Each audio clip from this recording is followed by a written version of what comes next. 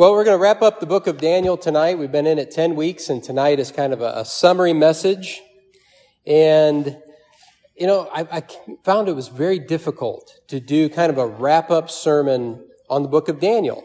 And I was talking to Chad earlier this week, and he said that when he was doing a wrap-up of Ephesians, that was difficult, trying to condense down into one sermon a lot of the themes and things that have been discussed in the weeks before. And, when I'm doing a wrap-up, I don't want to introduce anything really new, but I also don't want to just cut and paste from the old sermons and patch that together. And plus, we've covered a lot in these 10 weeks. We've discussed kings and kingdoms, offerings, visions, beasts, horns, angels, times, and half a time, and even the pre-incarnate Christ. So how do you pare that down into just one message? So I decided that I would just pick 5 things that I think are really awesome about Daniel's life, and then point to how that informs and shapes us as a church and in our own individual lives. And so I think it's appropriate that the title for this wrap-up sermon is called Dan the Man. So let's pray, and then we'll get into the Word. Father, we thank you that we are gathered tonight to worship, to pray, to hear your word preached.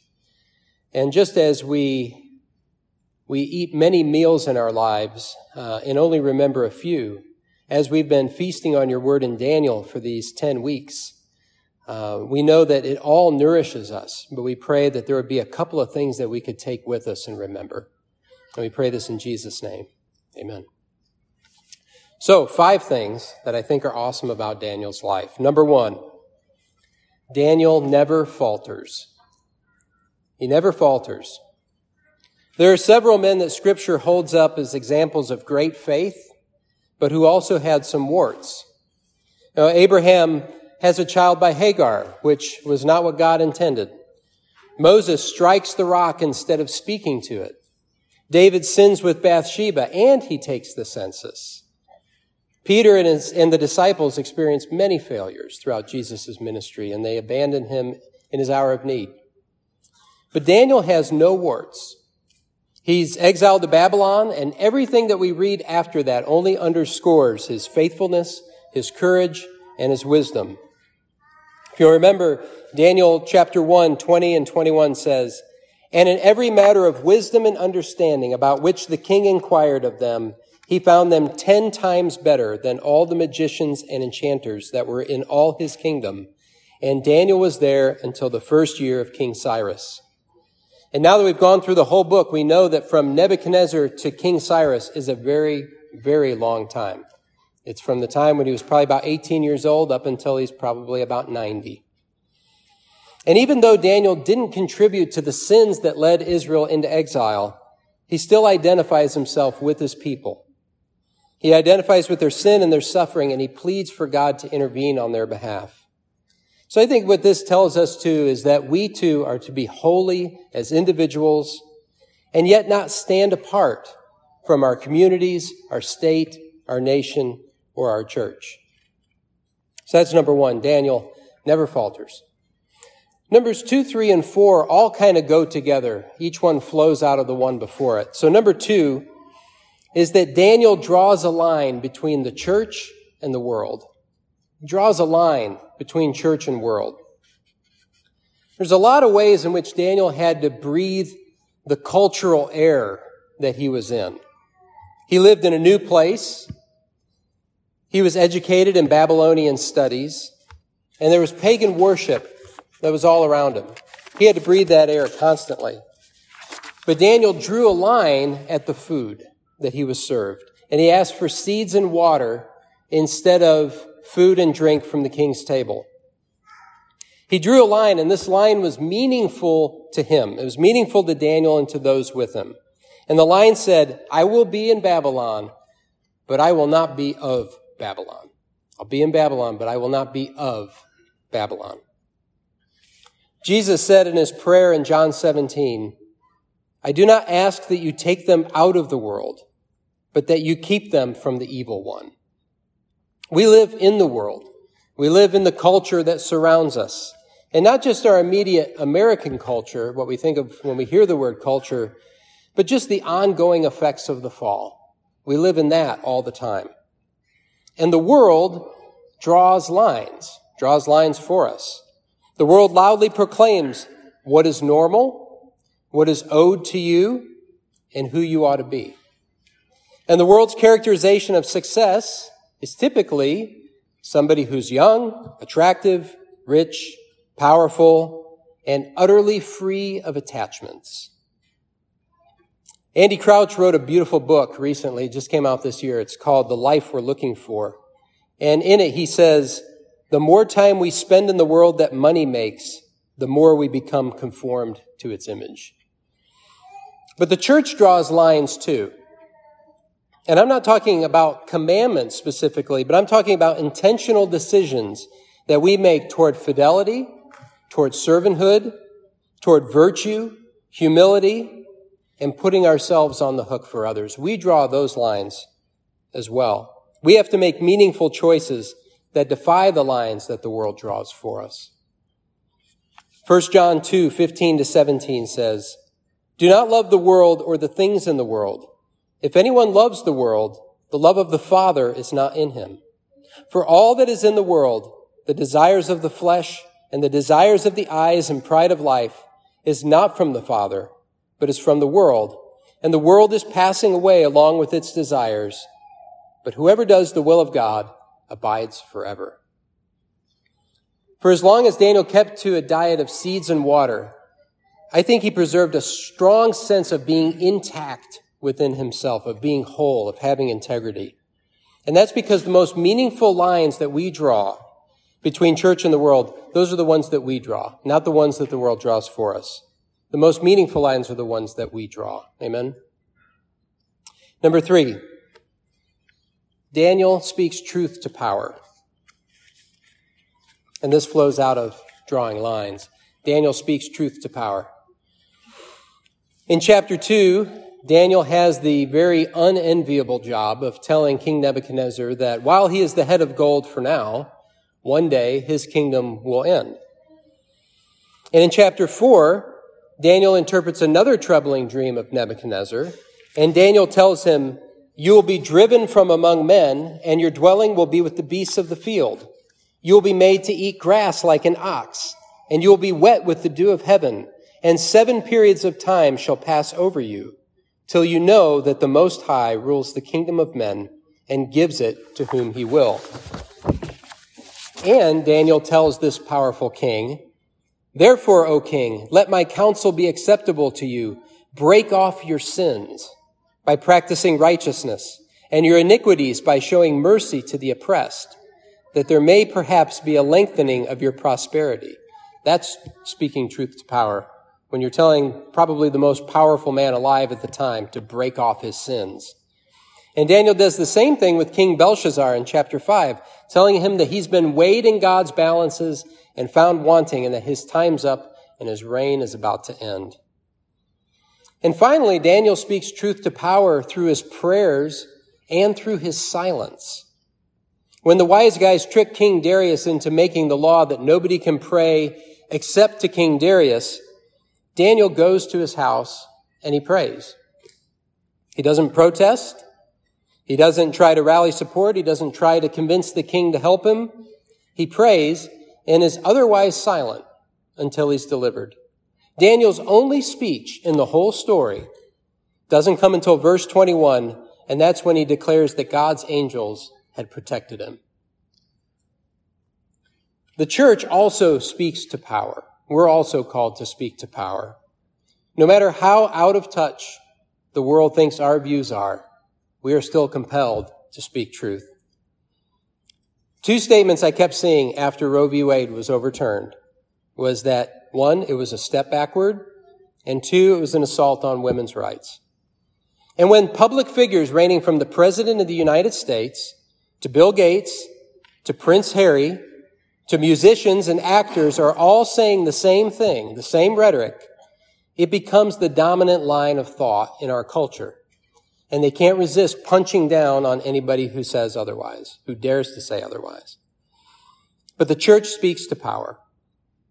And the church insists, even if nobody listens, that it's not a step backward and it's not an assault on women's rights, but it's one that honors life and it keeps the sixth commandment, thou shalt not kill. Amen?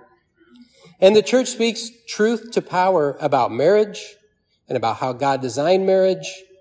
And the church speaks truth to power about numerous other things. Because if the church doesn't speak the truth, then nobody will. And everybody will do what is right in their own eyes. One writer I like says this: sticking up for truth when it is unpopular is far more of a virtue because it costs you something, your reputation. Some people only express their opinions as part of mob shaming when it is safe to do so, and in the bargain, they think they are displaying virtue. This is not virtue, but vice, a mixture of bullying and cowardice.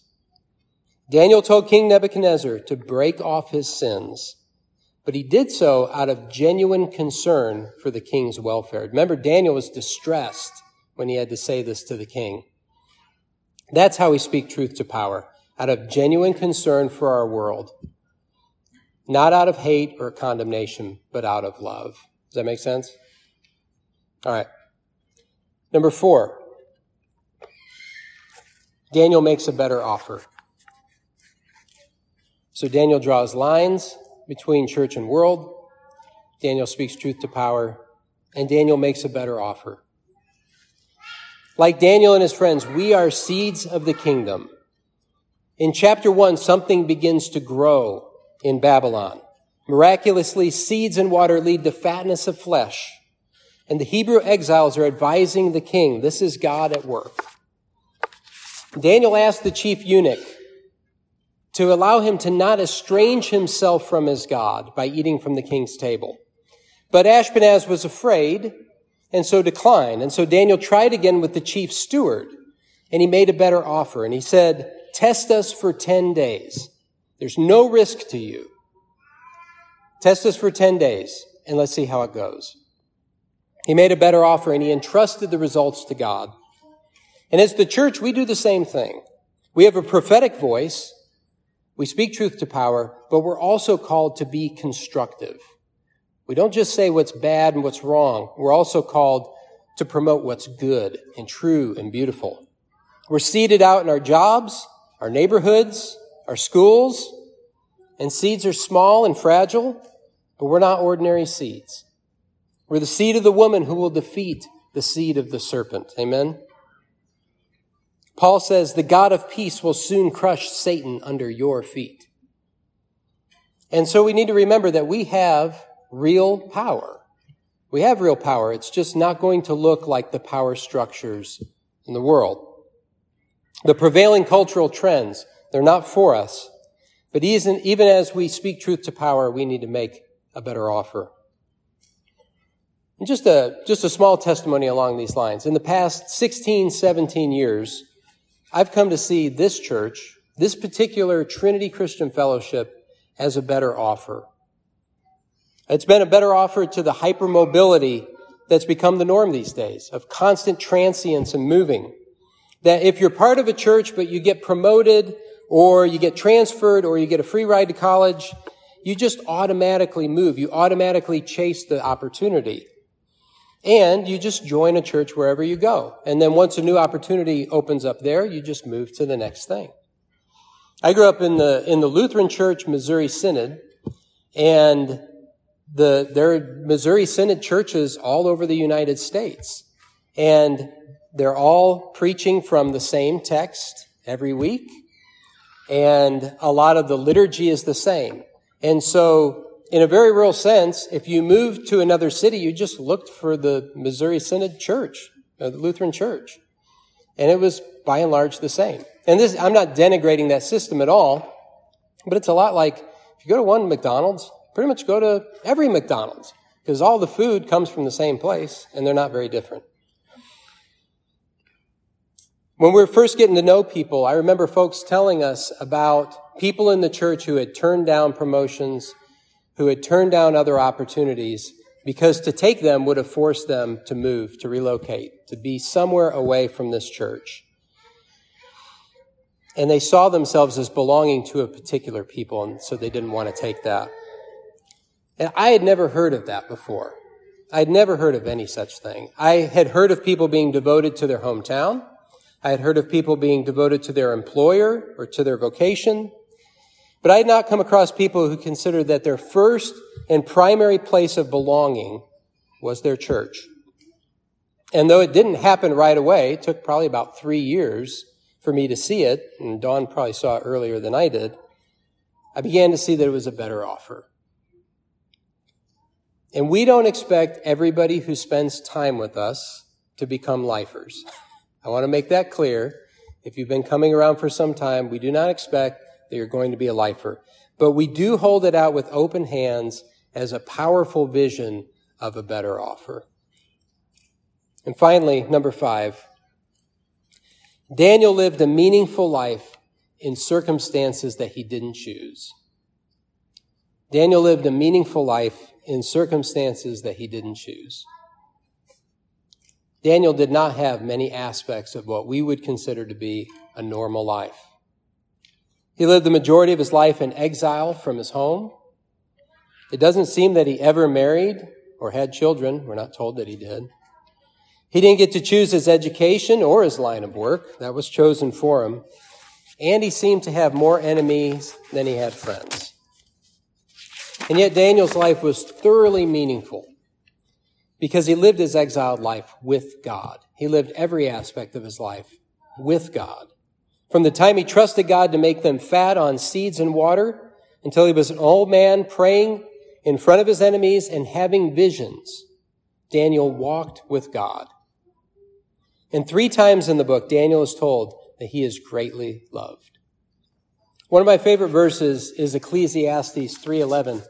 And I like it particularly in the New Living Translation, which says, God has made everything beautiful for its own time. He has planted eternity in the human heart. But even so, people cannot see the whole scope of God's work from beginning to end. We can't see around corners, but God can. We can't stand outside of time and judge the meaningfulness of our lives. Only God can do that. And although I'm not an old man by any means, I suspect that this concern about the meaningfulness of our lives is something that we feel greater pressure about as we age, as we get older. And that's why I believe this quote from Dallas Willard addresses this concern in a powerful way. I think I've read it before. This would probably rank in my top 10 favorite quotes. Willard says, I meet many faithful Christians who, in spite of their faith, are deeply disappointed in how their lives have turned out. Sometimes it is simply a matter of how they experience aging, which they take to mean they no longer have a future. But often, due to circumstances or wrong decisions and actions by others, what they had hoped to accomplish in life, they did not. They painfully puzzle over what they may have done wrong, or over whether God has ever really been with them.